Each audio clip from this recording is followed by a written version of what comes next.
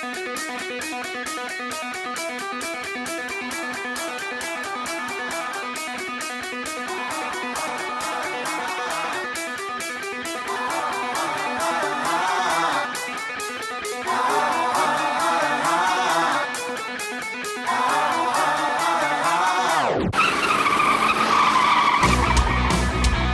spinning out of control, here we go, foot to the pedal, till it's touching the metal, let's rock and roll, yeah. Soda and Ethan, get them tigers to screeching out, beat them, checker flags, last lap, nobody can beat them.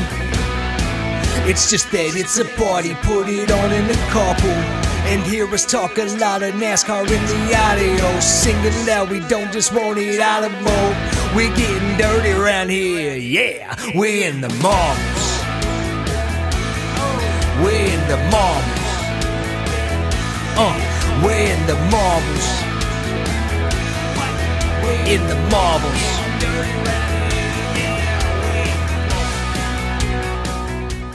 Hey everybody, welcome to episode 58 of In the Marbles with Soda and Ethan. My name is Soda. You can find me on Twitter at Soda_Hunter.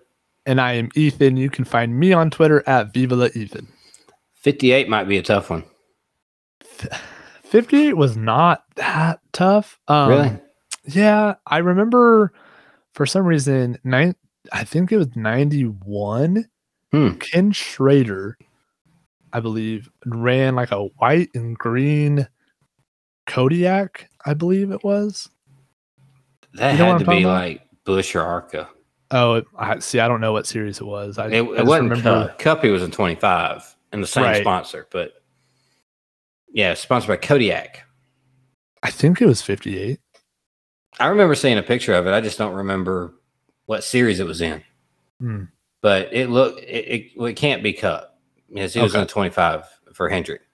But it could be Busch series or even Arca series because he's still run Arca a lot. Didn't run 58 a whole lot. I had to do a little research because I couldn't think of a 58 off the top of my head. But I saw a car that I definitely remember seeing, and I couldn't remember the driver of it. So I had to look up the driver. And I was actually surprised. It was 1999, number 58, Hollywood Video sponsored car. Oh. Ricky Craven drove it. 1 year after he was driving number 50 for Hendrick. So he fell. Nice. Like he fell from Hendrick to whatever team that 58 was. Yeah, at least he got back to a winning team. It wasn't winning all the time, but at least he got back to the winner's circle after that. But I guess to the winner's circle for the first time because he never won in the 50. I was going to say, I don't think he did. Yeah, he didn't win until he was in a 32. Yeah.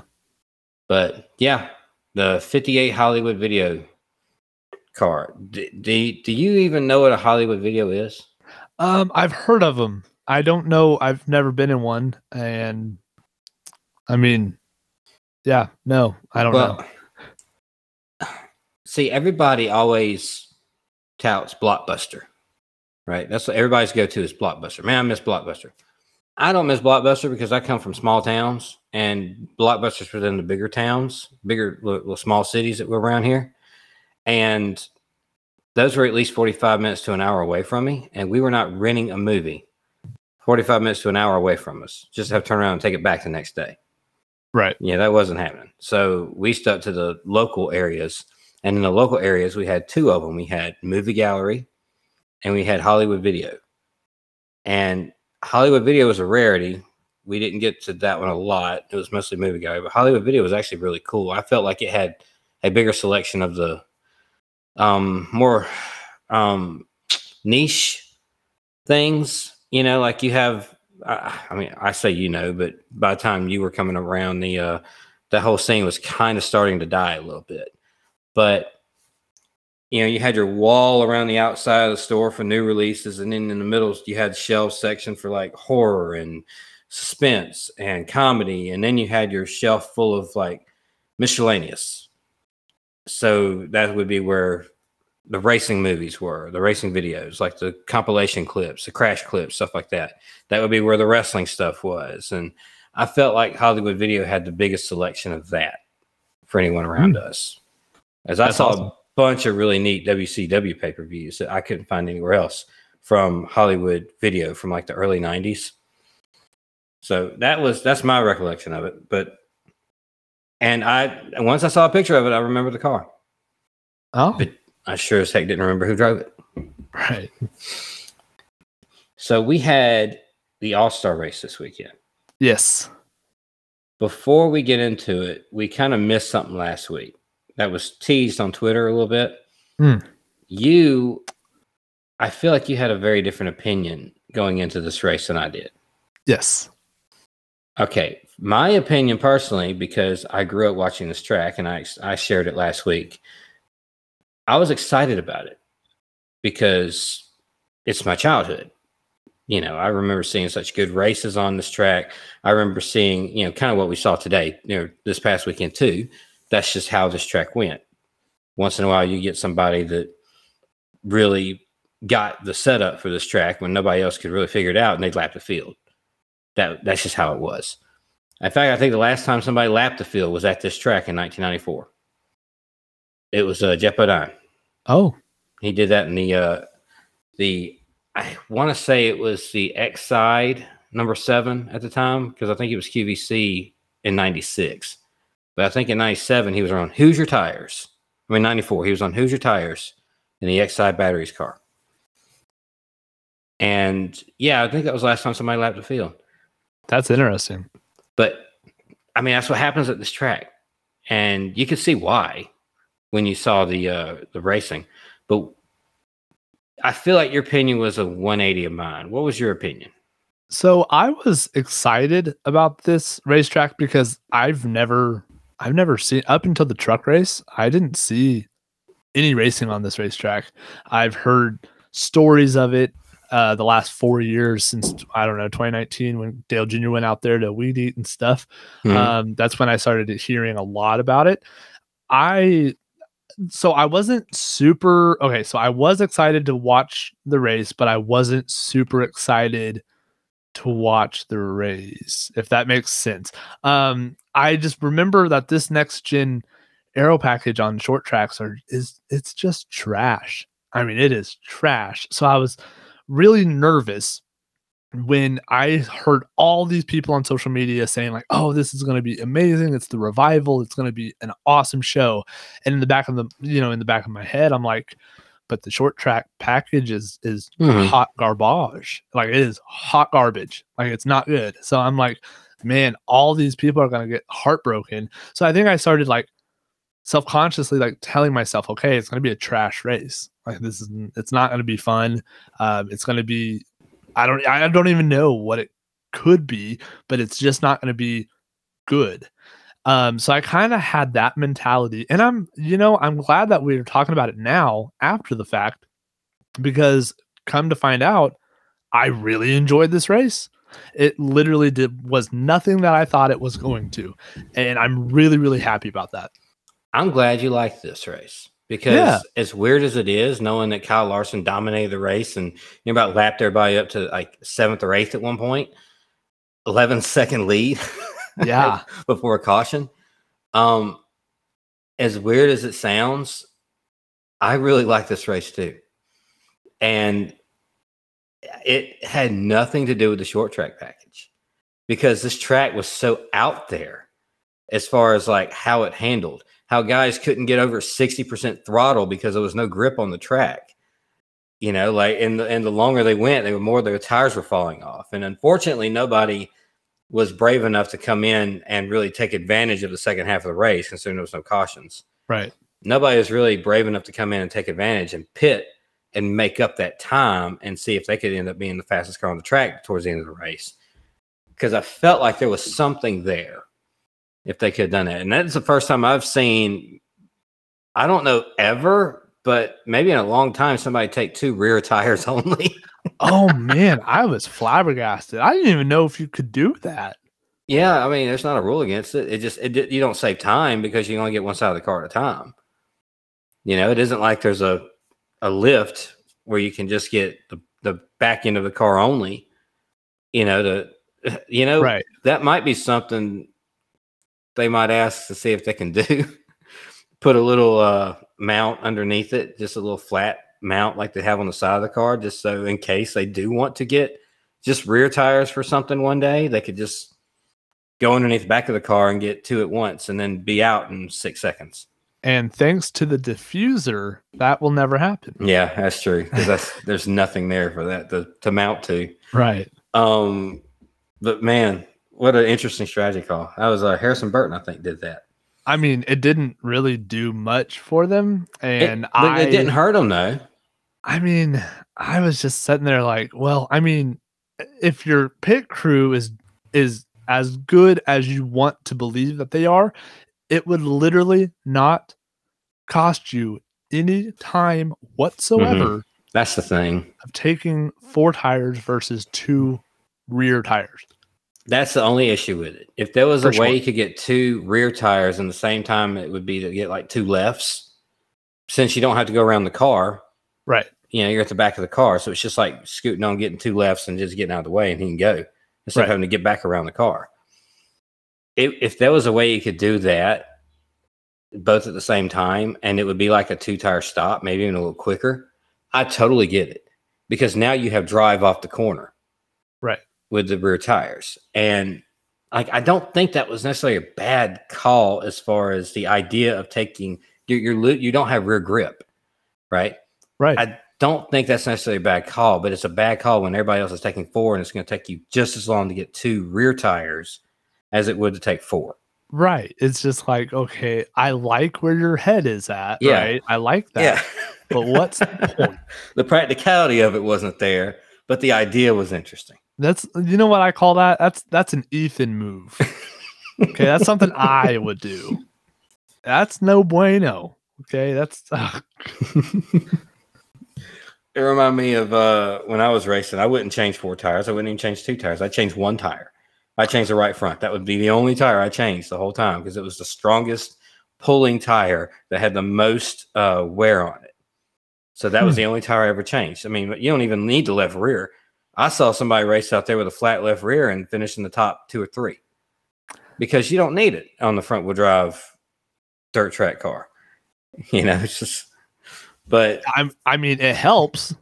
You don't need it. It rarely, no, you don't need it.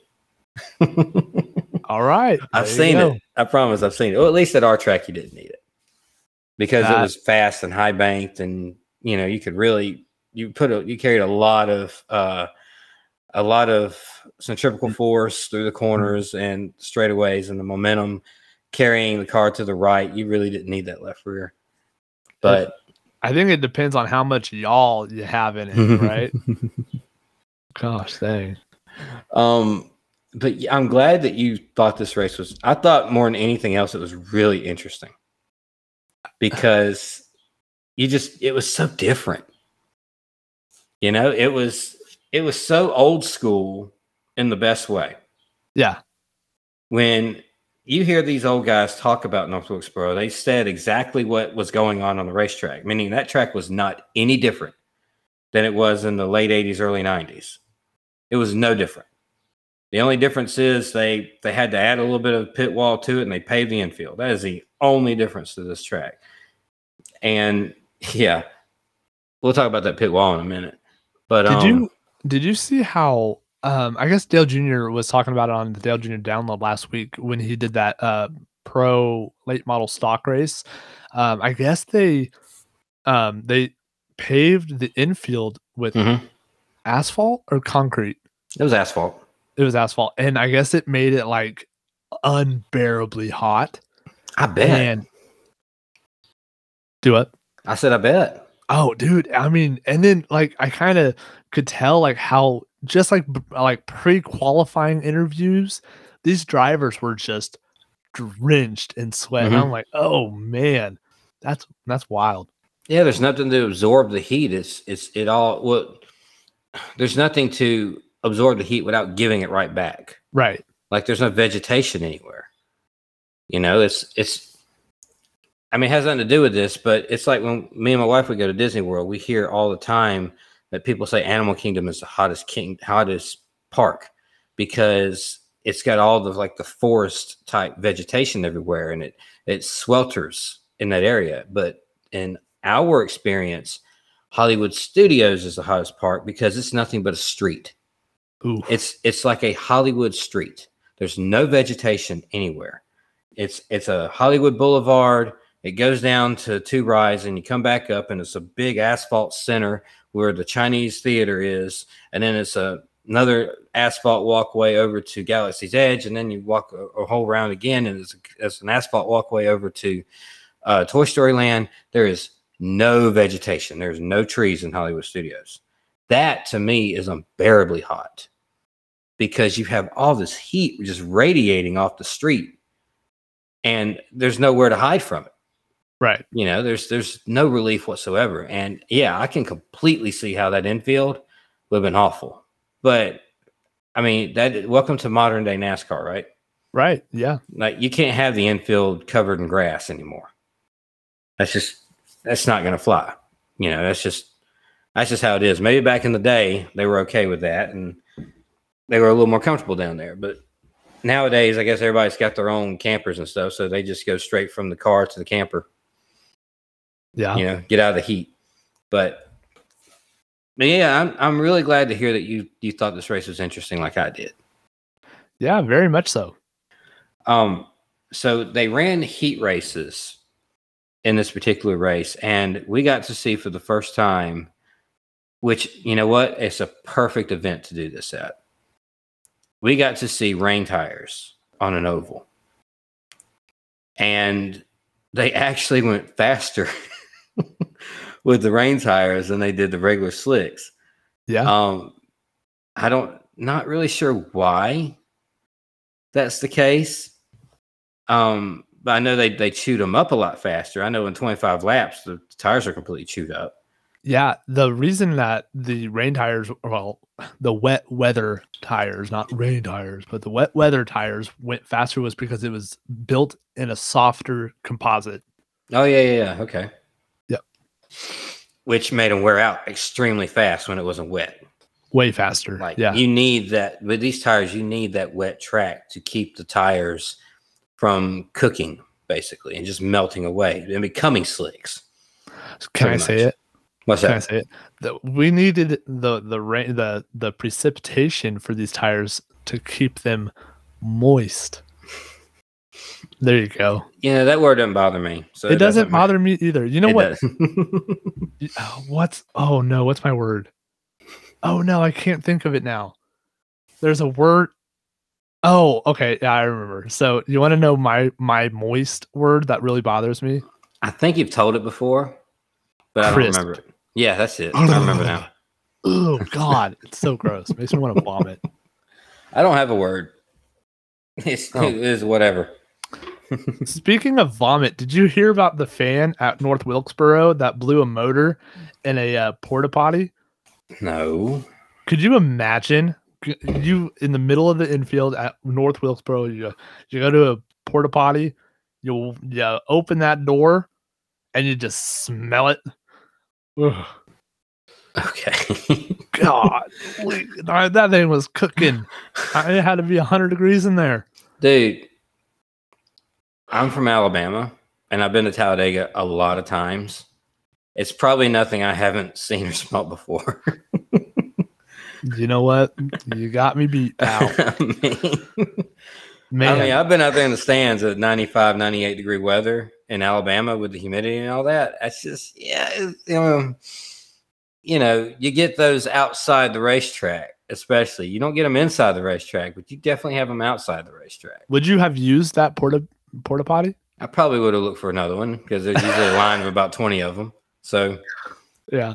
I mean, you could have, blowing a motor in the weeds right next to it outside where it's, ventilated. Sure. But no. Get on Twitter for your troubles. Yeah. Like those people fighting in the stands. You see that? Oh, come on.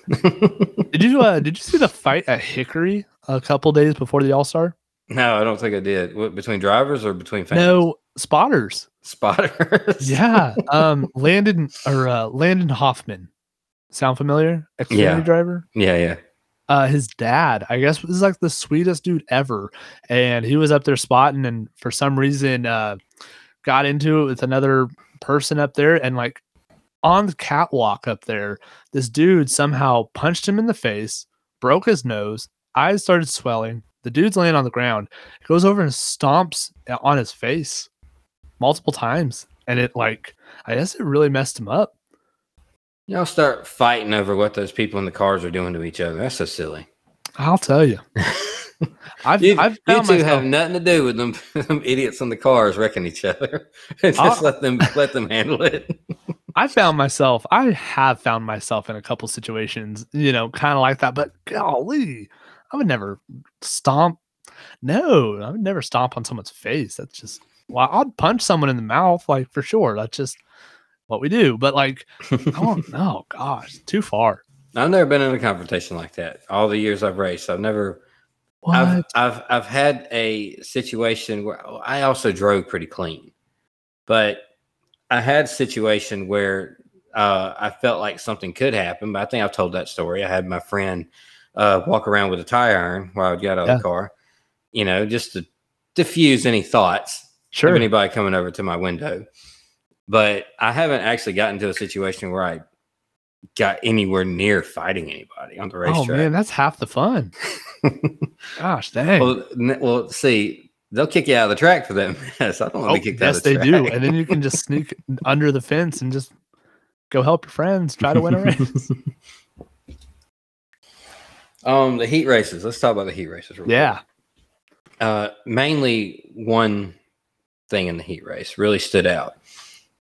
We had all weekend long between the trucks, and I'm not sure if anybody in the late models did it, but the trucks and the All-Star race and the Open, one driver I actually saw who he would be the person to do this, got into the inside wall because he cut the corner too sharp. Yeah. There's a little bit of a wall they added because it didn't quite protect, the wall that was there didn't quite protect the crews enough, they felt, at the edge of pit road. So they added a little bit of extra wall coming out of 2, I believe. And it kind of juts out a little bit, but it really doesn't because it just kind of goes along with the corner. But the problem is drivers use every bit of asphalt they can, or concrete even in that situation, because the bottom apron was concrete, which I guess seemed to be Kyle Larson's key to success for a long time during that race.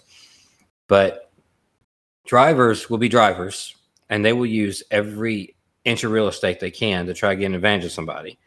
And Noah Gragson completely misjudged it coming off of 2. Just completely misjudged when he was turning down. And he slapped the inside wall, shot up the racetrack, wrecked 3 or 4 cars in doing so. Just, that figures, right? I mean, yeah. But props to his crew and the 43 crew as well. They got that car turned around in a matter of what, like 2 hours? Maybe less than that. And I mean, we knew at the end of the heat race when Noah Gragson was not going to qualify for the race, that we pretty much knew that he was going to be the fan vote. So they announced it, and the 43 and the 42 just started going after it and just made that car good again. Well, not good, but made it drivable again. He didn't finish last. I mean, so you made it to the All-Star race and you didn't finish last. So more power to him.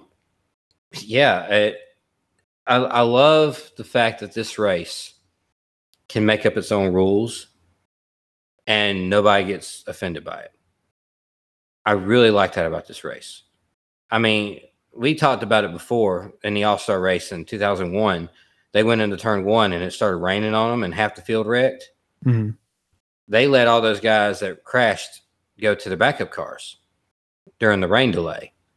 And I think one of those backup cars actually won the race. It was Jeff Gordon. So they would never let that happen anywhere else because we saw it. Right. We saw it a couple of times last year. Daytona. Or maybe the year before that. Yeah, Daytona last year, and then the year before that, didn't Kyle Busch and New Hampshire. A bunch of Gibbs guys wound up wrecking right there on top of each other because it rained. because they felt like NASCAR shouldn't have thrown the green flag. And they weren't allowed to go to backup cars by any means. But this is a special event. There's no points on the line, so it's all a show. That's all it is. It's all just a big show for the fans. Oh wait, did Noah go to a backup car? No, he didn't. Oh, okay. I'm just pointing out he was the only driver that was allowed to make changes to his car. Gotcha. Okay. And he made significant changes to his car because his car was a piece of junk. After the first race. Right. So he had extensive repairs done to that car. And they did, like you said, they did a really good job. I don't think they got perfect by no means. But honestly, I don't see where he would have been real competitive regardless. Right. But Josh Berry wound up winning the Open. We kind of saw that, right? Oh, yeah, for sure. It was going to be either him or Ty Gibbs. And both of them wound up qualifying on. But I think we both kind of figured Josh Berry was going to be the guy to come out of the Open. So you want to talk about our Fantasy Cup competition for the All-Star race just for a minute? Yeah. I mean, newsflash, I lose again. I'm on a hot streak of losing. What was bad about this loss for you, though? Oh, I don't. Me and you were talking about it while it was happening. We were texting each other while it was happening because in the heat race, we knew what position we needed. Like I knew I needed last in heat 2. I knew that. And Tyler Reddick finished last. I was like, you know what? I'm not mad at that. Right. I feel like Tyler Reddick was a good pick. And you know what? He finished second in our lineup. So not a bad pick. You ended up having a battle between Brad Keselowski and Bubba Wallace. Yeah. And Brad Keselowski wound up being like the fastest guy on the racetrack at the end of it next to Chris Buescher, his teammate. So you were watching, you're like, man, I sure hope Brad gets Bubba Wallace. I sure hope he passes him so I can get Brad and not Bubba Wallace. And it happened. It happened exactly like you wanted. Just like I wanted. Picture perfect, baby. And then Brad Keselowski was not even mentioned all night. He was like mid-pack all night long. Dude. Bubba Wallace has been his second. You could have kept your hat, dude. I knew it was going to be rough because I knew I was starting 8th, which is on the outside. And if we learned anything from the Truck Series or the first heat, it's if you're on the outside, you need to get down really fast. And that was going to be the challenge of the race. And I knew we were going to sink. I knew that was going to come. But my goodness, I did not know we were just going to just stay there, like make no forward progress whatsoever, not even one spot. So that's pretty awesome. I was excited initially for Nicole because she got the winner of the Open, right? She was 21st or 22nd. She was 22nd. So she got the winner of the Open. I was like, you know what? She's probably got a pretty good driver here. Yeah. Because there's at least 2 or 3 in that Open that have a legit shot if they get up there. And she got Josh Berry. And I was like, it's the right team for this. This could be something for her. But even he didn't really get to do anything. So, but one person did end up getting Bubba Wallace. Nobody got Kyle Larson, who won the race. But one person did end up getting Bubba Wallace, who started 10th because you had 8th, and right behind him was Bubba Wallace, and that would be 10th spot because that's the second heat. They line, like we said, they line them up by 2s in the second heat, and the first heat they line them up by the odd numbers on the inside. So right behind Brad Keselowski in 8th is 10th, Bubba Wallace. That was a 5th place finish in the heat race. That win goes to Drew Vinsel. Drewy 2-time. And he has an autographed hat on his way. And I told him, well, after the race, I texted him and I congratulated him on, an all-star, win or a championship, I guess. Not so much a win because he didn't win. But speaking of that real quick, I do not think we count this as an actual win in the Fantasy Cup championships. Like a win tally, I would say we would count it as a win if he actually picked the driver that was going to win the race. But since he finished second, I say no win. Yeah, so Drew is not going to be credited with a win from this week, but he is going to get the accolade. Yeah, accolade. And what am I thinking of? No, I don't know. Acolyte's a tag team from WWE. Yeah, they're the APA. Okay. He will get the accolade of being the 2023 All-Star champion in our fantasy cup. And at the end of every season, I'm going to make a separate piece of paper in front of everybody's names, like their points and who they chose all season and stuff. And I'm going to write out, historic, like quote unquote, historic facts, like Drew Vinsel, 2023 in the Marbles Fantasy Cup All-Star champion. Okay. Like Tim, first driver to ever go back-to-back wins. Like first driver to ever get 3 wins in a season. Stuff like that. I'm going to keep track of all that stuff. I got one for Drew, the first person in the Fantasy Cup to win 2 prize races. Ooh, yeah. He is the first one to do that I know of, that I can think of off the top of my head. Because who else is it? It's Drew. And he's done that twice. It was Jody. No, was it Jody? Was it John? I don't remember. Oh, what it was? Rock won the Kyle Busch diecast from like episode 16 or something, and then John won the Dale I'm talking Earnhardt. about the races itself, like the Fantasy Cup races, not like Twitter giveaways and stuff like that. Oh, see, that's what I'm talking about. I thought Jody won one like a couple weeks ago. Jody won Drew's. Wait, who won Drew's cards? I thought, wasn't that Jody? Was that Jody? I think it was Jody. It was Jody because I did I have so much stuff going on. I can't remember from week to week. I don't even know. Literally, guys, I just found out that zebras were a real thing a couple weeks ago. So don't ask me things. So I've won a Joey Logano card. Drew's won a T-shirt and a hat.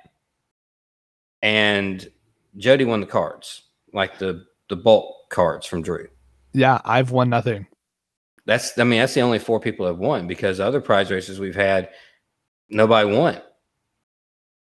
I mean, we had 6 total and only 4 winners, because nobody won the 500 and nobody won the one initially with the cards, the Jeff Burton card.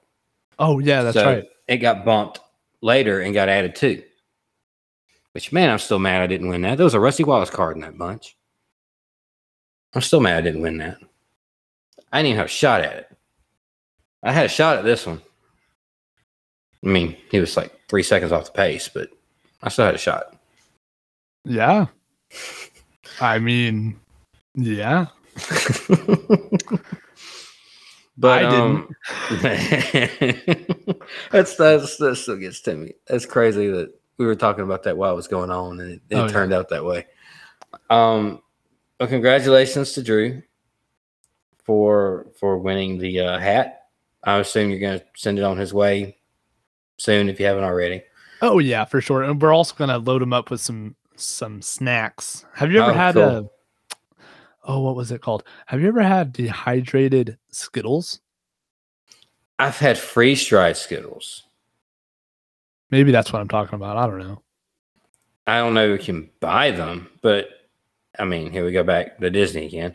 I've had them at Disney World because they top drinks with them sometimes at Disney World. Freeze-dried Skittles. They crumble when you bite into them. Yeah. They're not chewy at all. And they're not like a rock either. They just kind of crumble away. That's kind of how these are. So I wonder if they're the same thing. But I hope Drew and Caitlin have not had these. That's just one of the few things that we're planning on snack-wise. But so I already told him probably Friday I'd not get that out to him. Cool deal. Oh, is there anything else we need to talk about with the All-Star race? Unless you got a little green flag, red flag you want to throw in with it? Yeah, I mean, we can definitely do that. The green flag, red flag, or red flag, green flag. What is it? I don't know. Red flag, green flag? That sounds I don't know. I don't know if this name is sticking, man. Red flag, green flag. Well, you still say spot on, spot off occasionally. I know we're just gonna eventually and then we're gonna adopt What an Idiot, because I have so many of those every single week. We might have to work on that name. I don't know, but yeah, definitely have some red flag, green flag if you want to. I got one for you real quick before you even get started. Okay. Red flag, green flag. Our two favorite drivers right now, they cannot do anything on short tracks. Yeah, I mean, you are not wrong. Green flag, you agree with me? Red flag, I'm completely wrong. I mean, green flag, I agree with you. Red flag, because you're right. And I don't like it. I mean, the only way my driver can do anything on short track is if he rides the wall. You know, that's the only interesting thing he can do on a short track. Otherwise, it ain't there for him.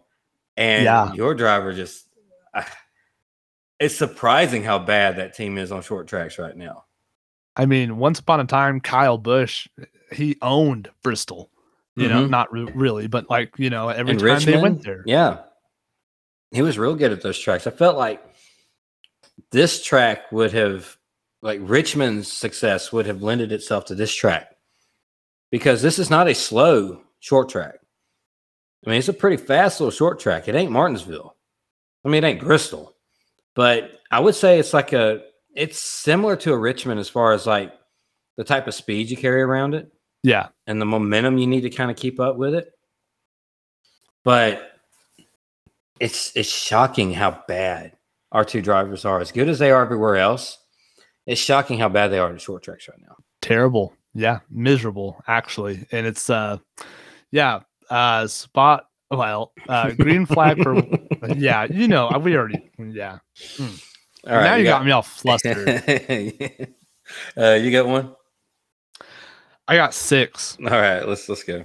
Speaking of Kyle Busch, red flag, green flag. Kyle Busch said in an interview that there was a lot of rumors going around that he was going to do the Indy 500. And he said Indy 500 for Kyle Busch is not happening because the ride that he was slotted to race with went to Kyle Larson for the next 2 years. So now Kyle Busch has just kind of lost interest in it. I didn't hear that. I just figured he couldn't put together a deal in time. So he just gave up? Well, I mean, the way, I don't know, because he didn't go super in depth with that, but he did say that the team, the car, the crew that he was slotted, and it sounded like they were like pretty well into conversations of doing this. I guess one day they just called him and said, "Hey, it's not going to work. I'm sorry about it." And then next thing he knows, they're announcing the same team, but Kyle Larson for the next 2 years. So Kyle felt very slated. Well, I said slated a lot, but he just felt very kind of replaced. Yeah, he was put off by the whole experience.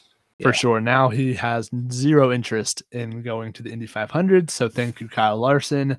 Red flag, green flag. It looks like, well, I have it written down as Winner Circle plus Lionel Racing, but it turns out Lionel Racing actually owns Winner Circle. But yeah, it was a sub division of Action.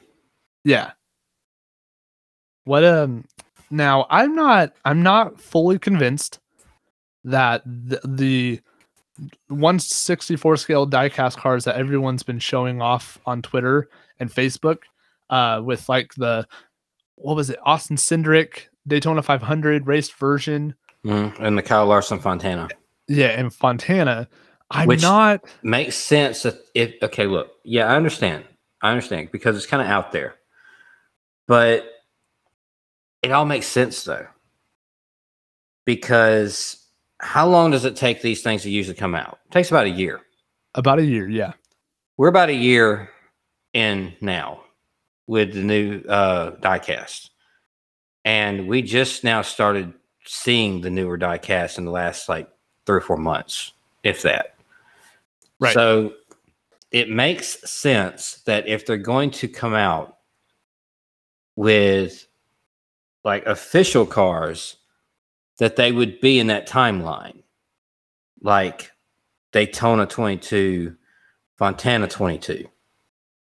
Right. And not like Daytona this year. Like if it was a Stenhouse this year in the Winter Circle packaging, everybody would be like, yeah, it's a custom.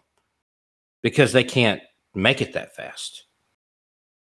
But the fact that it's a year-old car, and then next thing you look, and there's another one that's like even older than that. Right. And then it kind of goes with the Winter Circle idea of having a winning car, like a car that actually has been in the Winter Circle, like with confetti and everything on it. Yeah. With the Winter Circle brand. Things are kind of making sense with it. Well, like, it makes enough sense to where it's plausible. Right. I really want to see one in person, though. Now, when I first saw it, I was super excited. I was like, oh my gosh, this is awesome. It's just like it's a retro brand coming back, right? Kind of, yeah. So I popped really hard. I even texted you earlier today while I was on lunch, and I was like, man, if this is real, I'm going to be ecstatic. And I am, simply for nostalgic like purposes. That's when I was growing up, like that was the only way my parents would be able to get me to do my homework is, hey, if you pass your Mad Minute tomorrow or Friday, whatever, I'll buy you a $5 race car. And then I'd go out and I would pick it out. It would be Winter Circle, So, I mean, this is nostalgic. What I think a lot of people are getting kind of confused or maybe backwards is that there's a lot of controversy right now with the NASCAR Authentics because a lot of the paint jobs, the paint applications are not very stellar right now. And that's simply because Lionel Racing has another another warehouse over in China or something. Yeah. And I have a Richard Petty from 1984 that's missing a chrome rim and has a black rim. Oh. I mean, I understand. Right. And so I think a lot of people are thinking that Winter Circle is their own company, in that if these are indeed real, when they get hitting pegs, then all of everything that we are annoyed with is going to disappear. And it's not. No, it's going to be the same cars. Yeah. It's literally going to be the same company, the same factory, the same people, all it is just a different brand name that's nostalgic for a lot of people like you and I. I do have something to say when you're done. I don't know. I'm excited for it, but I'm almost cringing the thought of the hate Lionel Racing is going to get if these are not improved. Yeah, they're going to be typical Lionel Racing merchandise. That's just what it is. I'm not looking for anything spectacular here. But what I am looking at, this is the only way this will work. If this is a real thing, okay, this is the only way this will work. The cars that we get right now for $4.97 or whatever they are at Walmart right now, the cars that we get on the pegs right now, that come with a little sticker and everything, those cars are really different than the cars they sell for $11 and $12 online. These cars that we get on the pegs, you said something last week about one, but they typically don't have beer sponsorships or any adult sponsorships. They don't have any special paint finishes. They don't have chrome numbers.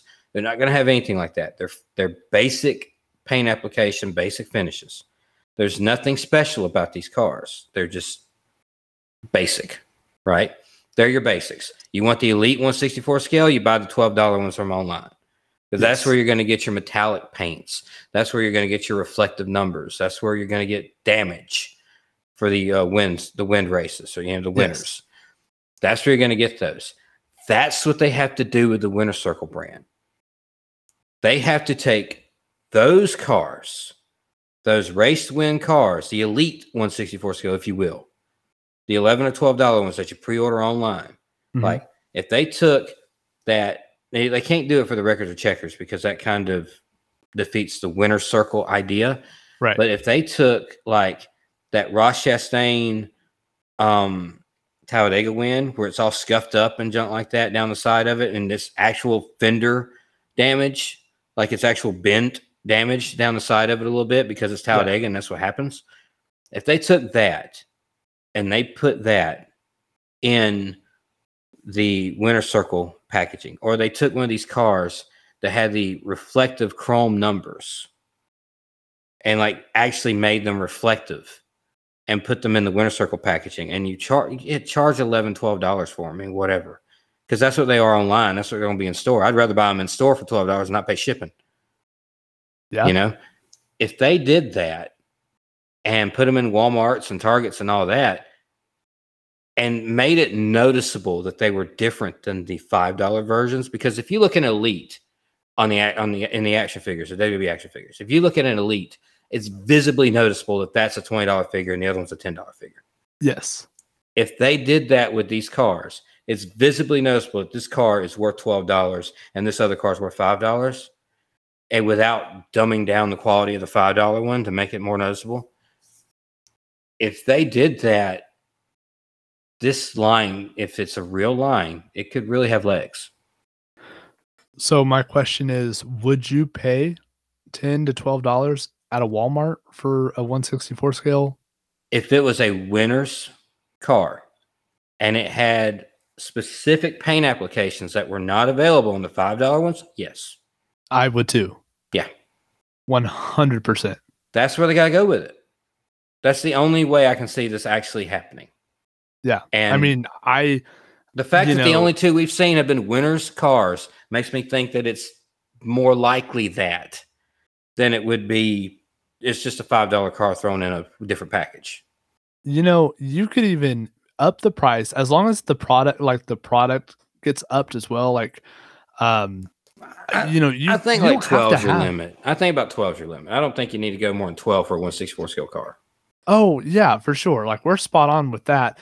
I think, you don't even have to have 9 to 10 cars per wave for the winner circle. No, you could have, let's say, 2 cup cars, raced version or raced win cup cars.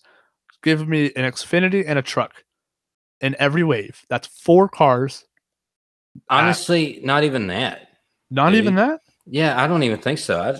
You can just keep it. You can add the cup and Xfinity if you want to, but if you could just keep it to cup and just have like 2 or 3 come out at a time. I mean, it doesn't have to be crazy. Don't stock the pegs. We don't put like 15 of these jokers out there.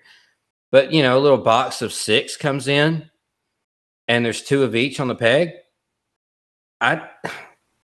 It's just because it's double the price. I don't think as many kids will be jumping on it as they would be the $5 cars. So they wouldn't fly off the shelves as fast, but then again, they might. Right? I don't know. I think as a test run, you do like 2 or 3 in a box and see how that turns out. No chases or anything, just 2 or 3, because they do chases nowadays with the other ones. They do a color chrome style, liquid color, yeah, liquid color. That's it. Where it's a little darker and shinier and stuff like that. But it's usually one out of every 6 boxes has one or something like that. Yeah. Yeah, I think I've gotten 1 or 2 ever. Yeah. I found a couple liquid colors here and there, but I never found the Kyle Busch one. But I own the Kyle Busch one. Do you want to know how much I spent on it on eBay? You didn't find it in the store? No, I never found it. I drove all the way to Arkansas to the Walmart headquarters store. Mm-hmm. Or something. They had I'm not kidding. They had 200 NASCAR Authentics on their on their pegs and as an end cap. Mm-hmm. It was one of those things, one of those tubs. Yeah. That the Hot Wheels are in, just nothing but diecast cars. And I went through them and I never found it. And I had to go to eBay and I spent $60 on it. Jeez. For a $5 car. And this is back when I had money, so I was like, oh yeah, I can do that. No problem. Have you ever seen it since? Oh no, I've never seen it besides the one that I got off eBay. So I mean, it is what it is. You do you, right? If you never seen it, like this past week, I got in the mail from Ringside Collectibles the Harley Race action figure. Yeah, that I looked for 5 years. Yeah, dude.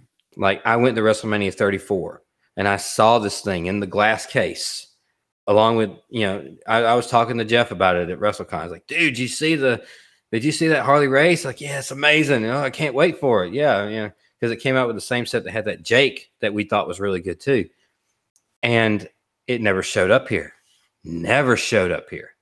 That whole set didn't. Like, I saw the other ones, every single other one from that Warrior from the set before that sat in this Walmart down the street for it seemed like a year, and nobody picked it up. And I should have picked it up, and I never did. But every time I looked at it, it was like, I'm fine. I got a lot of Warriors, and I just put it back.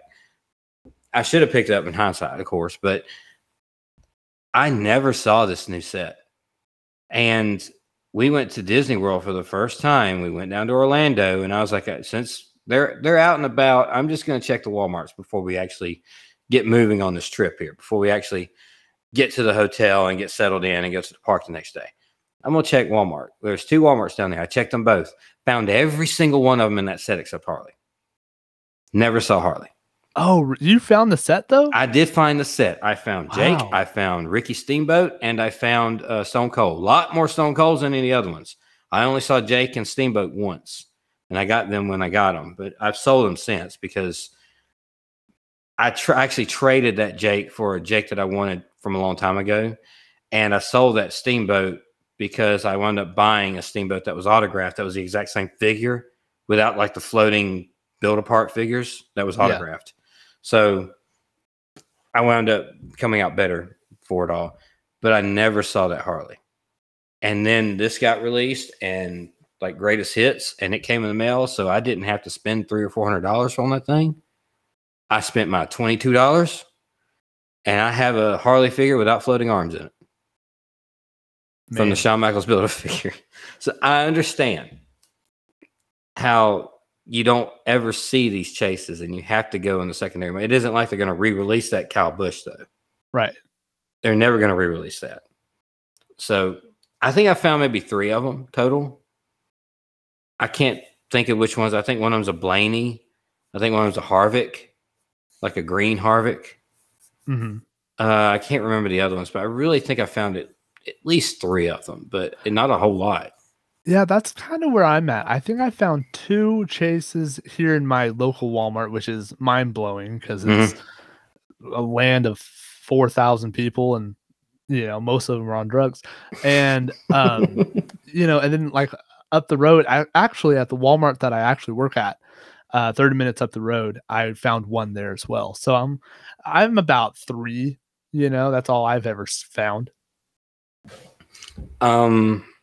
Let's take a break real quick, and then we'll come back and we'll finish up some red flag, green flag, and probably talk about another incident that happened at the All-Star race towards the end of it. Before we hear a couple of commercials, I'm going to talk to you real quick. SkinnyMixers.com. Definitely go to that website. Check it out. They have all sorts of syrups for coffees and cocktails. Get you a good guilt-free margarita. Jalapeno strawberry margarita, guilt-free. Go find you a syrup at SkinnyMixers.com. Mix it in with your tequila. It's awesome. Trust me. You want that caramel praline macchiato, sugar-free, guilt-free, maybe even keto, go to SkinnyMixers.com. You'll find all this stuff. You'll find anything you need and accessories to go with it, like pumps for the bottles that they have, things like that. So check it out, SkinnyMixers.com. You'll find something that you love, I promise. And if you use code MARBLES at checkout, you'll get 10% off your order. So go check it out. The following announcement has been paid for by the Pulling Up a Chair podcast. Tim here, host of the Pulling Up a Chair with a Chair Shot podcast. If you're a fan of wrestling figures and the artists that take them to the next level, then I've got a favor to ask of you. Come check out my podcast, Pulling Up a Chair. Each episode, I sit down and talk to figure customizers, figure photographers, set builders, figure collectors, podcasters, and even pro wrestlers. Just search out Pulling Up a Chair with a Chair Shot wherever you get your podcasts, and I hope you'll join me next time right here on Pulling Up a Chair.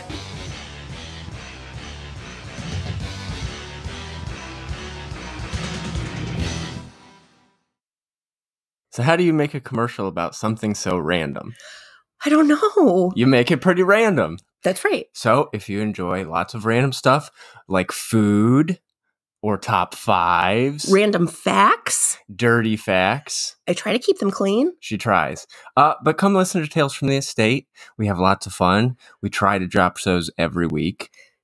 Try. Sometimes we do. Sometimes we don't. The kids are a bear. They are. But yeah, come listen. Thanks. Thanks. Bye.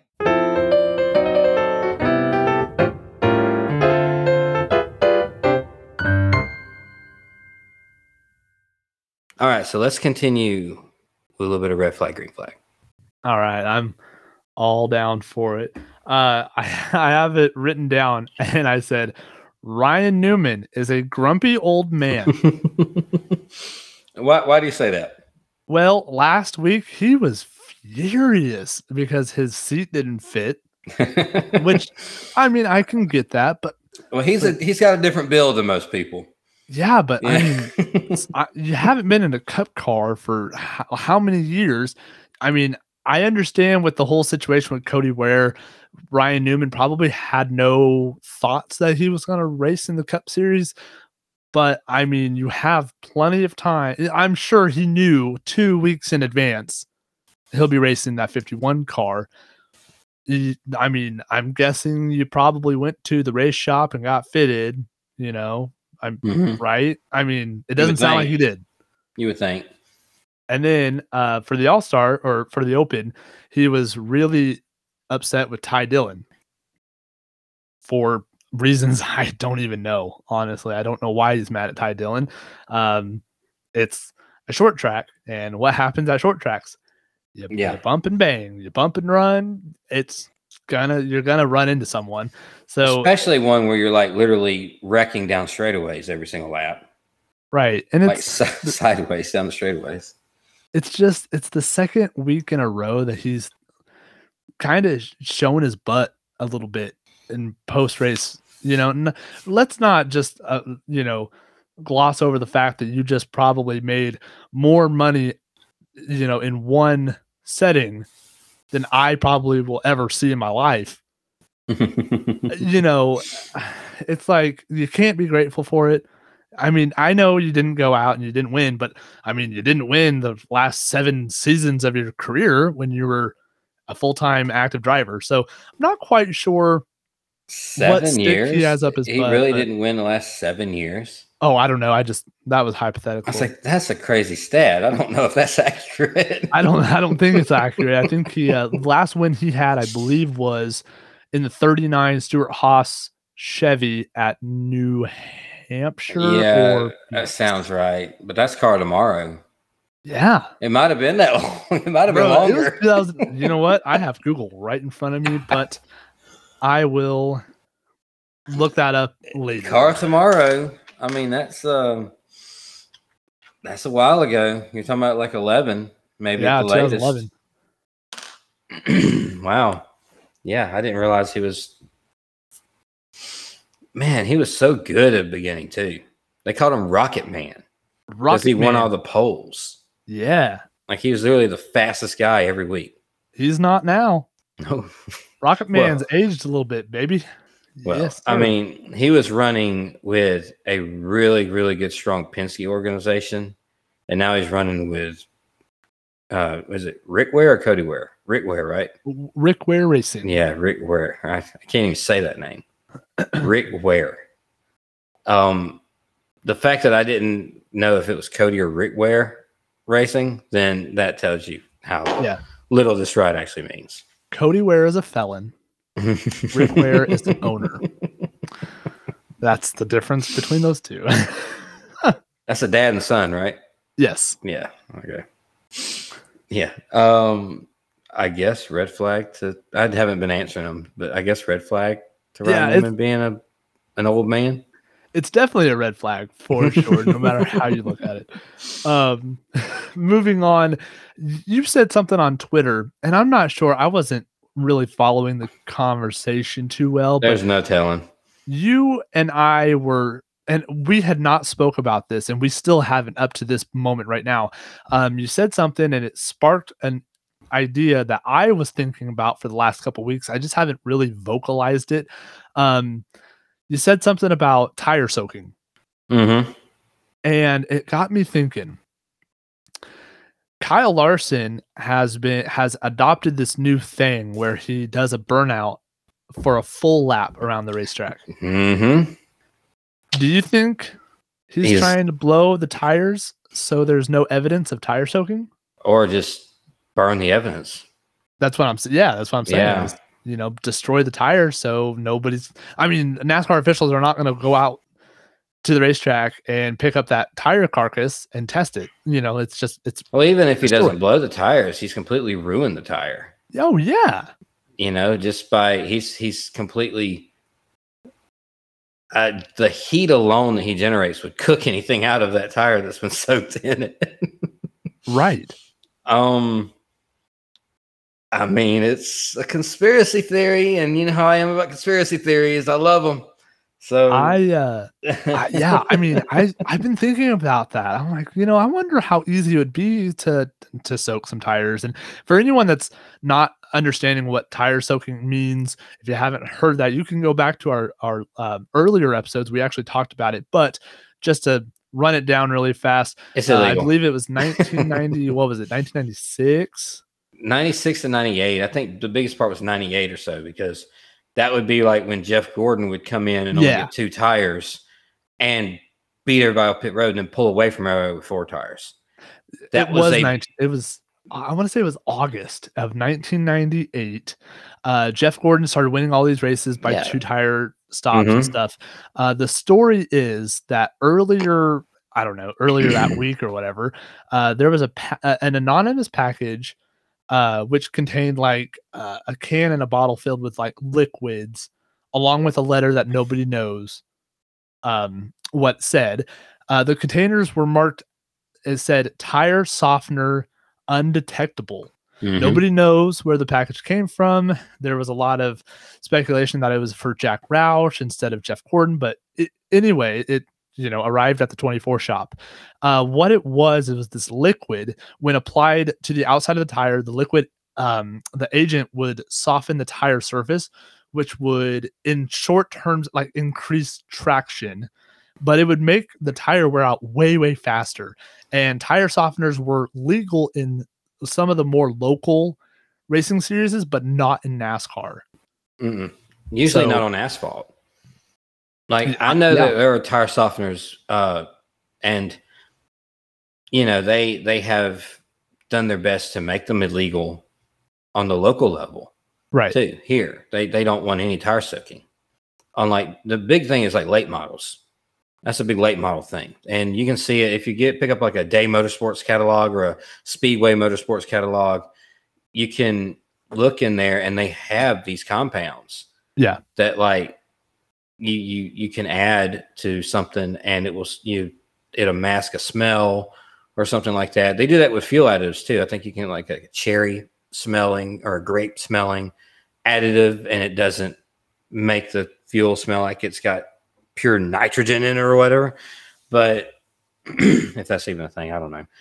I just use regular pump gas, honestly. But yeah, it's interesting when that comes up, when that's mentioned, and he does the full lap burnout, trying to, if you subscribe to the theory, try to burn off the evidence, when at one point he was so much faster than everybody else. I mean, like, he had more grip than everybody else. He even admitted at the end of it that he was just feathering it. He was just taking it easy. Right. He said he wasn't even trying. So, I mean, you believe what you want to believe. That team is a cheating team ever since I've known them. I mean, it's... Yeah, I mean, I think every team in NASCAR is definitely going to try to do anything they can to have an advantage. Like Dale Jr. just said it a couple weeks ago on a show that he expected like his team, his crew chief to be like, hey. Oh yeah. I mean, I think it's a difference than trying to innovate and come up with an advantage. Right. than it is to blatantly break the rules. Right. It's a big difference between that. Like when I cut the brake off my right front, I wasn't breaking the rules. It was just something that nobody else was doing. There was no rule out there saying that you had to run all 4 brakes. There was actually a track rule that covered everybody that said you must have 3 working brakes. I just chose a different brake than what all the rear-wheel drive guys did to cut off. And I cut off the right front. And nobody else in my class did that. I was the only one that did that. I was the first one to do that. I came up with that myself, and I got the benefits from it. That wasn't breaking the rules. That was kind of towing the line a little bit, but that was like working in that gray area. Right. A little bit. I'm perfect. I understand that completely. I understand that mentality of it. Yeah.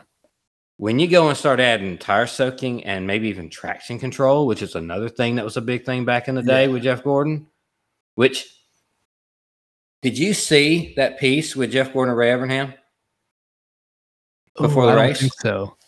So they sat down with that 1996 North Wilkesboro car, and they had an interview with each other. Ray Evernham even brought the notes for the setup from that car, which is crazy. And he still has that. But he mentioned, it's like, oh yeah, that car there at North Wilkesboro, that's the one with the tricked out rear end. And Jeff was like, what was tricked out on that car? It's like, well, it was legal for 3 weeks. Oh, yeah. Tell me that he didn't put traction control in the rear end of that car. I'll tell you what. And for anyone, traction control in any sort of racing, whether it's dirt track, whether it's local, professional, NASCAR, you name it, like it's a huge no-no. Yeah, it takes away any skill. That's like the biggest, like the absolute, what's the word I'm looking for? That's like the biggest faux pas? Faux pas? I don't know. Of NASCAR or of racing. Yeah, like that's the biggest no-no ever. No, just say no. It's the biggest no-no ever. Like that's criminal sin almost, It's bad. Yeah. And then sometimes I don't even think it would be beneficial to you. Like certain types of racing, it would not be beneficial to actually slow you down. Right. But as far as like asphalt, short track racing, mile and a half, stuff like that, and NASCAR, it will definitely help you. Yeah. And that's something that was also thrown out there during Jeff Gordon's run between 96, 97, 98, where he won like 10 and 13 races every year. Yeah. That was something else that was thrown out there. And I'll be danged if Ray Evernham just about didn't just admit to it right then with the tricked out rear end. that was legal for 3 weeks until NASCAR told him to stop. He's a bigger man than I would be. That would be stuff I would take to the grave. Well, I mean, what's he going? It ain't like he's in it now. Well, I know. They're not going to take it away from him. Yeah, but you don't want to be like, yeah, we cheated our way off. No, go ahead, do it. I mean, I love hearing like the old stories from people that have nothing to lose anymore with it. Right. I love hearing the stories that tell us how they actually did it back then. Yeah, that's true. Have you seen the picture? Yeah, have you seen the picture of Junior Johnson's car? The what do they call it? The banana boat or whatever it's called. The yellow banana, something like that. I don't know what they called it, but it was a picture of Junior Johnson's car at Daytona in the 60s, and they put it up like they showed a picture of it on the track with other cars, and Junior had figured out stuff that other people hadn't yet. Right, he was the person that figured out the draft. Like he is the king of draft. He is the person that understood it and won the race with it. So everybody can thank Junior Johnson for actually figuring it out because nobody else had it figured out. So he also figured out that his car could be a little more streamlined. So you can see a picture of it at Daytona somewhere where he's got a shorter roof. The front windshield is more slanted instead of straight up and down like they were in the 60s. And the hood actually comes down to a scoop. like it droops. Oh, You can see this. It is a completely custom made stock car, but from the eye, just like looking at it on pit road, you really don't see nothing to it. It's when it's out there with other cars, it's very noticeable. So I love hearing like later on all these people that used to do all this stuff, all these people used to cheat them up like that. Yeah. Like admit to how they were doing it. I think Darrell Waltrip once said that they actually ran gas lines through the roll bars. Yeah, he did say that. Yeah. Trying to get that extra gallon of fuel. It might be how they won Daytona. And he was the actually listening to him growing up tell stories is actually how I learned about melting lead. Mm-hmm. Yeah, that's really interesting that I know a lot of dirt track drivers still use today. Oh, absolutely. I've definitely installed plenty of lead on my cars. Not the front wheel drive, but the other class. That was completely illegal in the front wheel drive. You want those that weight off your car, but definitely have done that in the rear wheel drive cars I've raced. Just trying to figure out that setup. Oh, it was always tricky for sure. For the record, Ryan Newman's last Cup win was March 19th, 2017 at Phoenix for RCR. Wow. Yeah. So I guess what car was he driving in for RCR? 31? The 31 Caterpillar. Okay. Well, God, that was a lot later than I thought it was. Yeah, me too. I thought it was 2013. Also, my neighbor's dog is right outside my bedroom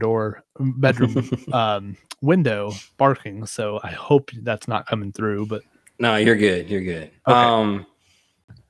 I was going to say something. What I will say this: two things left about the All-Star race. One, I really enjoyed having Darrell Waltrip and Larry Mack back in the booth.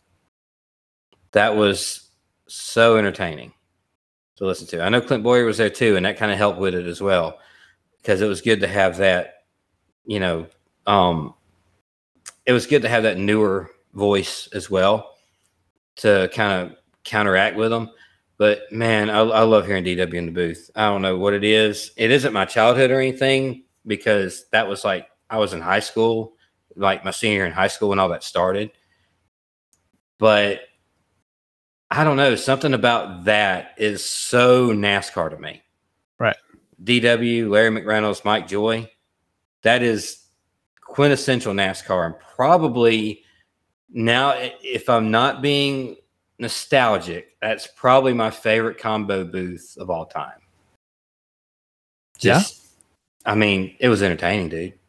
I mean, I was thoroughly enjoyed the whole situation. He didn't do the boogity thing, did he? I don't think so. Thank goodness. Gosh, dang. If he did, I missed it. Yeah, I might not have been paying attention to the very beginning of it as much as I could have, because we have a lot going on over here, trying to move into the new house and all that. Right.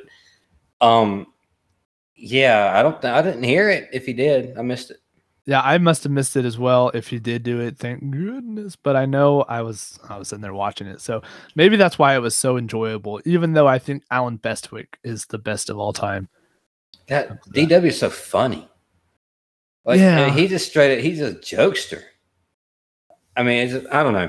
It's just it's really, really entertaining. I enjoyed it completely. The one thing I loved about that was Clint Boyer said something about not only is it going to make it worse, or what did he say? He said something like, it might not get worse. And then DW said, worser. Yeah. Like, what? I tweeted it, when it happened. I thought that was super funny. But moving on. He had one real quick. Yeah. He had one that, where they kept talking about how many wins he had at different tracks, right? And Clint Boyer's talked about somebody cutting their teeth at the old Nashville Fairgrounds, and he's like, DW, you know about the Nashville Fairgrounds, right? It's been a good track. He's like, been a real good track. I won it 12 times. He's like, how do you know how many times you win at every single track? He's like, dude, I don't know. I'm just making it up. Right. That's awesome. I remember. But you believe it. You completely Yeah. believe that Darrell Waltrip could have won at Nashville 12 times. Yeah. Oh, and then he just like took it away. Like, dude, I don't actually know. Yeah, I That don't was just a know. number I threw out. I just throw numbers out there. That was really funny. I actually enjoyed DW this weekend. Yeah, so I know we're running long, so our last little part of it kind of revolves around one person, but Bubba Wallace, he admits after the truck race that the booze that he gets does actually upset him, but says he finished 5th in the truck race and he got a nice payday. Okay. Yeah. So I didn't think that's where you're going with Bubba Wallace after this weekend. No. I'm gonna go there. Yeah, for a second. But I thought it was kind of weird how he admits that the booze that he gets bothers him, but then leads up saying, well, it doesn't really matter to me right now because I finished 5th and I got a really good payday. It's like, okay, so well, I mean, what? Dale Earnhardt even admitted after that Bristol race where he wrecked Terry Labonte that he really did not like that he got booed. Like it bothered him that he got booed. Like he legit felt remorse for the way he did that to Terry Labonte because it seemed like the fans completely turned on him at that moment. Yeah. And he really didn't like that. He didn't like that happened. So, I mean, even the hardest of hearts out there, when it comes on the racetrack activity, they don't want to be booed. Deep down, they don't want to be booed. Well, I mean, they're all humans, like I think it's just human nature that we want people to, like us or, you know what I mean? Like not have any problems with us. You were talking about boos when you saw Chastain getting introduced in person. Yeah. Chastain, during this All-Star race, he was one of the highest cheered people. Yes, he was. I mean, it's just there's something happening there, and I really hope all this mess that we heard this past week with Chastain and Justin Marks and Rick Hendrick and Ross coming out and said, I just need to hit less people. But he also did admit that when it comes down to 6 laps to go in a cup race at Darlington, I'm not changing who I am. Thank God I don't want him to. I want him to stay exactly the way he is. But then I see him move over for Kyle Larson at the end of that truck race. Like he just gets out of the way. Like he's not even trying to fight. I really hope he doesn't change. I really hope he doesn't. You can't judge this weekend because he's not a short track driver. Right. I don't know what it is. I don't know if it's the equipment or him himself. But there's a reason why he keeps running these trucks at some of these tracks. He wants to get better at them. And Northwest Road was one of the reasons why he was doing that. And it seemed like Kyle Larson was doing it that way too, and Bubba Wallace as well. But and guess who finished 1-2? Kyle Larson and Bubba Wallace. So right. There's something to that. I don't know what happened with I do know what happened with Chastain. He was actually running pretty decent, but he had a speeding penalty. And he wound up finishing in like 10th or 12th or something like that. But I think he was actually on his way to the top 10. Like he was a solid top 10 when he got the speeding penalty because he did that 4-tire stop where he split it up a little bit in the stage in like the first half of the race. And that's what Kyle Larson and a bunch of them did to get to the front. So, yeah, I mean, I don't know why I started talking about Chastain, but it's just it's interesting to see the different people's reactions and stuff like that. But now let's go into what happened with Bubba Wallace at the end of the race. So at the end of the All-Star race, Bubba Wallace, who finished P2, was having a post-race interview where he flipped off the TV camera during the post-race interview. Yeah, subtle. Yeah. So I think my tweet got very misconstrued because I tweeted something like, I understand, but come on. So what I meant by that was, why did you make it look so obvious? Mm-hmm. When I watched it happen live when it was happening on TV. I did too. And I immediately realized what he did, and I knew that it was on purpose. And my initial thoughts was that he was flipping off the fans that booed him. And that's why I was like, how on earth are you even a professional race car driver if you let people get under your skin that quickly or that easily. So I guess to come find out, of course, I wasn't there, so I don't know what actually happened. But I was listening to Door Bumper Clear today at work, and they were Freddie Kraft, who's the spotter of Bubba Wallace, was not there. But I guess Brett Griffin said that Bubba's PR person was behind the camera trying to tell him, like, hey, fix your collar, because all those sponsors it was crumpled up and you couldn't see the logo of the sponsor. So I guess the PR person was like, hey, fix your collar before they go live. And Bubba, just being funny, flipped him off like, hey, I'll take care of it, whatever. And he was in the process of fixing his collar, and then he flipped him off. I went back after listening to that point of view. I went back and watched that interview 10 times. And honestly, it kind of looks like that's exactly what happened. It probably is. It's just a bad look, right? I mean, like, what if you're Columbia? That's the company that was sponsoring Bubba Wallace. They had a little gaudy, but a pretty decent paint job on the car. It stood out on the track, if not for the wrong reasons, maybe. But he said it was the most beautiful car out there. I highly disagree with that. But it was a unique enough paint job where you knew exactly what it was. And it was Columbia, and he had Columbia written all over his outfit and his hat and all that. And now he's flipping the bird on TV. I mean, is that the look you want your driver to give you? Columbia with the middle finger, right there for everybody to see, the whole world to see. It's going to go viral. It's Bubba Wallace. Right. Everything he does, for better or worse, is going to be under a microscope. If In the Marbles with Soda and Ethan was the primary sponsor of that race car and he was the driver, I would be pissed. I wouldn't, especially since like we're considered. I try anyway to see if we could be as family friendly as we can be. Yeah. And I don't think Columbia is the brand that goes out there touting a bunch of beer drinking, college kids on a boat, half naked, wearing Columbia hats. That's not the Columbia I think of when I think Columbia. Right. I have Columbia in my wardrobe. I wear a good bit of Columbia. My whole family does. We have the fishing shirts and the shorts and the hats and stuff like that. We do wear Columbia stuff. And nowhere in any of that stuff do I get the impression that they'd be okay with a bird right by their name. It's just, you got to have more self-awareness, or more situational awareness. How about that?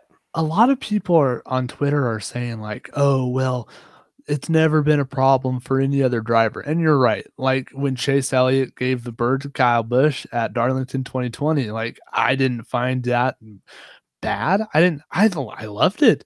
I was like, yeah, there it is. Show that personality. There's a difference between getting out of a wrecked race car on the racetrack, flipping off the guy that spun you, versus doing it directly into the TV camera at all of America, all of the world to see.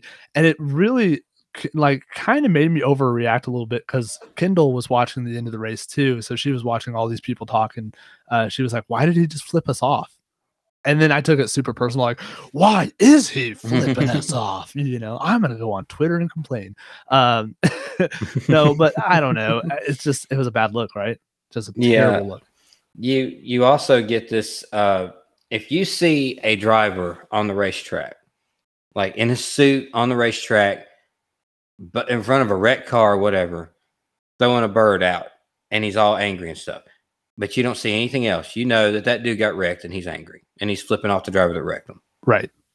If you see a guy on pit road talking to a female pit reporter and he's just randomly got his middle finger up in front of the camera, right, there's a lot of different conclusions you can draw to that, and none of them is, oh, he's just angry because somebody wrecked him. Right. He's not angry. He's just got this crude sense of humor, or he is being disrespectful to the announcer or the interviewer, or the TV company that's or putting him on TV. The company. He's being disrespectful to somebody behind the camera. He's being disrespectful to the fans. NASCAR or NASCAR in general. I mean, there's a bunch of conclusions you can draw to this. So it's just, and I know a bunch of people because his radio also got hacked, from what I hear. Yeah, his radio got hacked, and somebody came on there saying that he didn't belong in NASCAR and he needed to leave the sport or something like that. And I know a bunch of people are drawing conclusions of that, and there might be something to that because of who he is, but that kind of stuff apparently happens a lot. And if those exact comments were put to any other driver, nobody would be saying anything. But those comments going towards him, they get kind of blown up as this big thing. Yeah. But from what I hear, Bubba Wallace already had his radio disconnected. He never even heard him. He didn't even hear it. Yeah, so that's not even why he was flipping off the camera. Like flipping off the dude that might have hacked his radio. And what's funny is I never heard that this was a thing. I didn't know this was a thing. Right. I personally never heard that anybody hacked anybody's radio last year, because I heard it happened last year at the Coca-Cola 600 to a couple guys. I never heard that until Bubba Wallace's radio got hacked this week. Right. Now it's a story that, everybody gets hacked. Well, why haven't I heard about it until now? Why is it only a story when it happens to this guy? Is it because they took what this person said to Bubba Wallace when he couldn't hear him? They took what he said and kind of shaped it into something that maybe it wasn't, but it could have been. You know what I mean? But at the same time, if you take that exact phrase and throw it on a driver, nobody would think twice about it, because it happens all the time to other drivers, apparently. So I don't know. Everything around him is put under such a heavy microscope. And me personally, I never was one to absolutely just dislike the guy in general. In fact, it was quite the opposite. For a long time, I was rooting for him to do something. Right. I wanted him to do good. I want him to do well. I want to see every minority in the sport do well. It's fun to see different nationalities win. It's fun to see different genders win. It's fun to see different races win. It's fun to see all these different, this big pile of cultures together to make this one massive sport where everybody can enjoy it. Right. I love that. I do want it to stay more American than anything else, because it is an American sport. If I wanted something completely foreign, I'd watch Formula One or IndyCar. I want it to be majority American. Of course, being American, I want to see my people, you know what I mean? But at the same time, I do like the diversity. I really do. And the idea that so many people don't like him just because of the diversity issue, I don't buy that. I think it's the way he acts, man. Yeah. If he acted any other way, that whole Talladega thing a couple of years ago, I think that really turned a lot of people off. Where he saw that, he says he never saw it, but yeah, he saw that dang pull string. Yeah. For the garage that has been documented to being there for like years before that. There's pictures of that exact same garage with that exact same hook in it. And somebody on that team called it a noose, and all of a sudden it ran wild. Of course, in Alabama, there's a noose over Bubba Wallace's pit stall.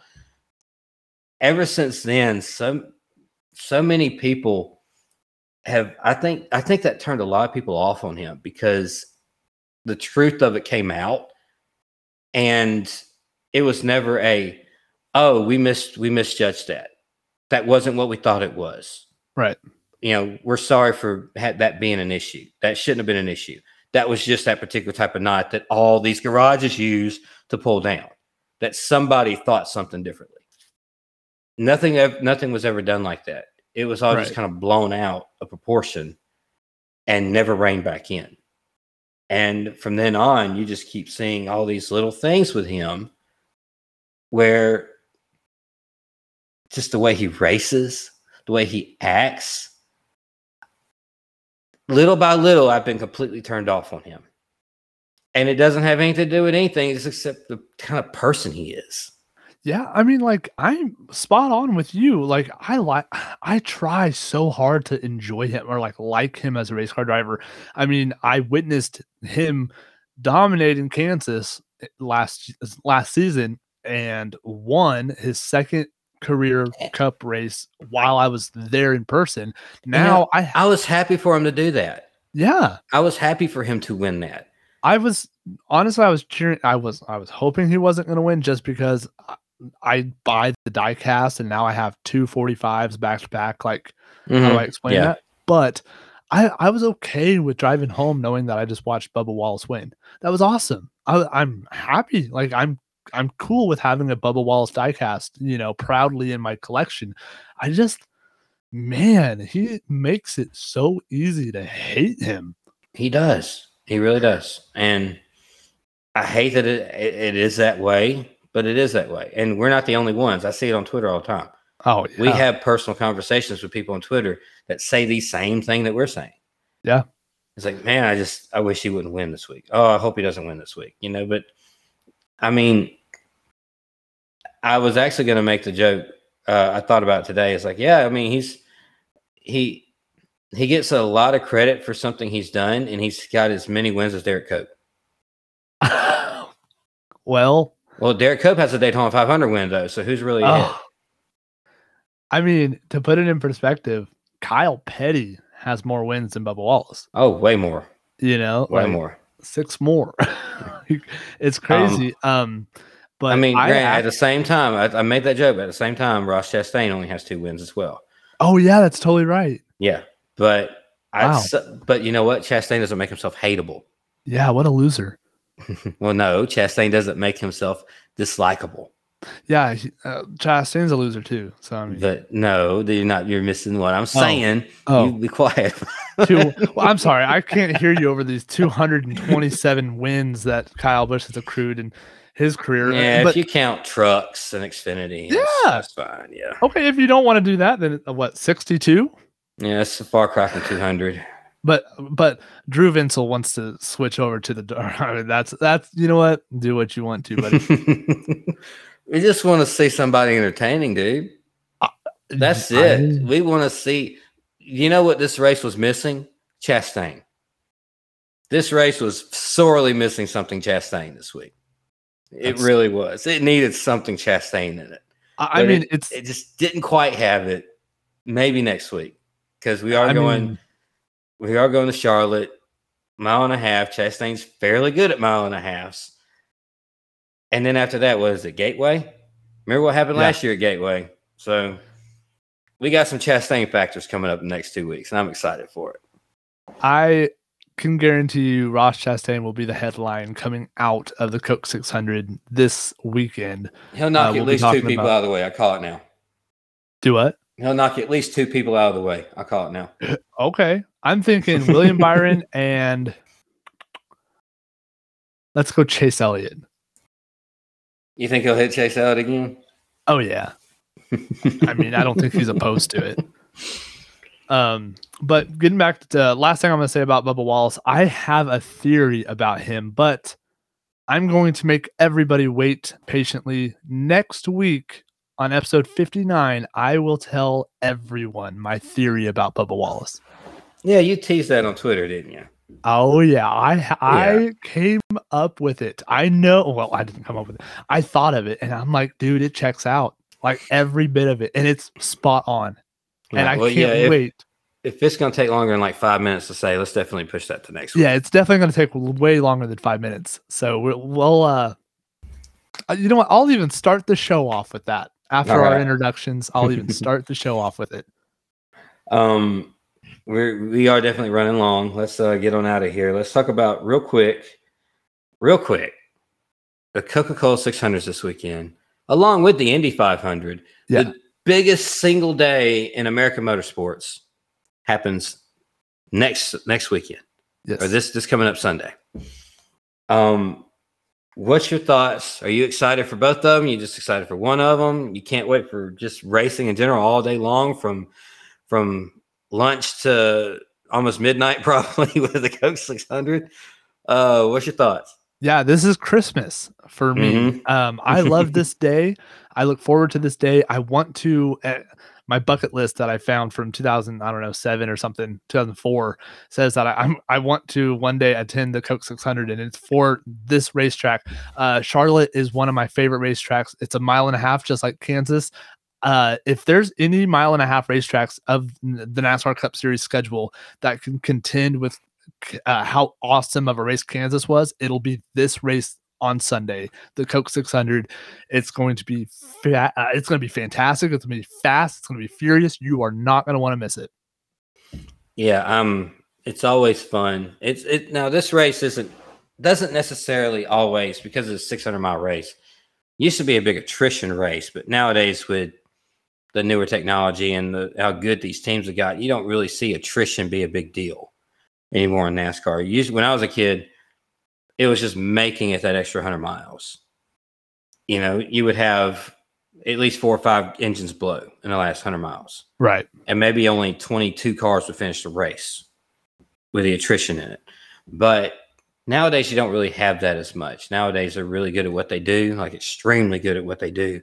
And they build these things to last the entire race, where they could actually race wide open all the way through and still make it to the end. Right. So the attrition part of it, as far as the equipment goes, isn't necessarily there, but the attrition part as far as the driver goes, that's a different story. This race tends to separate drivers, especially right at the end of it. You don't always get the absolute best finish for these races. These Coca-Cola 600s used to be called World 600s. I kind of thought for a minute it was called the World 600 this year. I've seen 2 different people post World 600 on Twitter posts, like polls and stuff like that about this race. And I'm thinking, why in the world? Do they just not want to say Coca-Cola? Did they change it? Like, no, it's still the Coca-Cola 600. Yeah. But like back in the 70s and 60s, it used to be called the World 600. And, whatever. I don't know why they did that, but this race is so unique. I think it's the only race that has 4 stages. Yes. Isn't it pretty much 100 piece? Pretty much, yep. Yeah. Hendrick dominates this track. They love Charlotte. This is like home base to them. I don't expect anything else this weekend, honestly. And maybe there might be there's another team that could come up there too, but I expect this to be a Hendrick battle for the win at the end. Me personally, that especially coming off this past weekend, and then the weekend before that. I mean, we got 2 Hendrick wins in a row right now if you count the All-Star race. And I can't even think off the top of my head who won before Byron. So it might have been Larson again. I have no idea. But I expect Hendrick to be really, really strong this weekend. Beyond that, I'm not really sure. We're just going to see how practices. Yeah, I think the biggest question is it going to be Byron or is it going to be Larson? I think that's it. I think it's between them two. And, I hate to say who I'm leaning towards because, we do have a fantasy cup to think about. I know. So we're going to leave it at that. Yep, we sure are. And, speaking of the Fantasy Cup, guys, remember everything resumes now. So Thursday, I'll be putting up the post. This is, nothing changes now, right? If you have picked Kyle Busch twice, you can only choose him one more time type thing. Everybody knows the rules. So good luck. That'll work. And let's go down the the podcast drafting partners, or the fully postable drafting partners real quick. That's what I get for reading a list while I'm trying to talk at the same time. Let's go through the podcast drafting partners real quick. Fully postable wrestling figure podcast. Drunk Wrestling History, a little side project of Scott's from that show. Doing the Favor with Eric and Barry. Positively Pro Wrestling Podcast. New shows nearly every week. Always fun stuff to listen to. Howling with the Wolf with Jason Wolf, and also his really, really good Chop Shop. He's got some more stuff he's teasing here in the next week or two, maybe a pre-order for June. I know I just put in an order myself, a custom order for this past week. Just can't wait to see what he's got going on. I think he's actually making some galoobs now. Oh, nice too. Yeah, so that's really cool. And also they get kind of on hiatus a little bit, but Magic and the Mouse is a fun Disney World podcast with a couple of good people I know. And who you got, Ethan? Yeah, really fast. We got Breaker and Bane's Power Hour. Go check out the archives of It's Fake, right? Saturday morning Rumble Wheel with Brian Breaker and Daniel Cross. TB Toycast. No Holds Barred with the legendary Bill Venus. Tales from the Estate with Drew and Caitlin, with cameos from Rocco and Cole every once in a while. Pulling Up a Chair with our friend Tim at A Chair Shot. Go check. Sorry, Tim, you're going to have to wait one more week to hear my rant or my theory about Bubba Wallace. Sorry about that. Stolen Gimmicks, Pro Wrestling Podcast with Joe and Jordan. Reffing It Up with Brian Hebner. A new podcast I've added into the lineup is 3 Brew Podcast with Ryan, AJ, and Tyler. I'm really excited about that. That's pretty fun. Lionel Racing, the official diecast producer of NASCAR, also has a podcast, Authenticated, the Diecast Collectors Podcast. And that is all I got. I want to thank everybody for listening to this week's show. If you would, please rate and review us and follow on all the social media platforms, Twitter and Instagram at InTheMarblesPod. And you can also find us on Facebook. And you can email the show as well at InTheMarblesPod@gmail.com. And if you go to watermaneuver.net, hit the search by store tab in the top left corner, search down to In the Marbles. You can pick up any of our shirts. We have 3 designs out right now. Just go check them out, pick them up. And if you go to skinnymixes.com, use the code MARBLES at checkout, you get 10% off your first order. And before we get out of here, you got anything you want to add? Happy Memorial Day. I think that's right. Does that happen before? It is it's Monday, I think. It's Monday. Okay. Yeah. Mm-hmm. Happy Memorial Day to everybody. Celebrate safely. As always, peace, love, all the above. And we'll see you next time in the Marbles.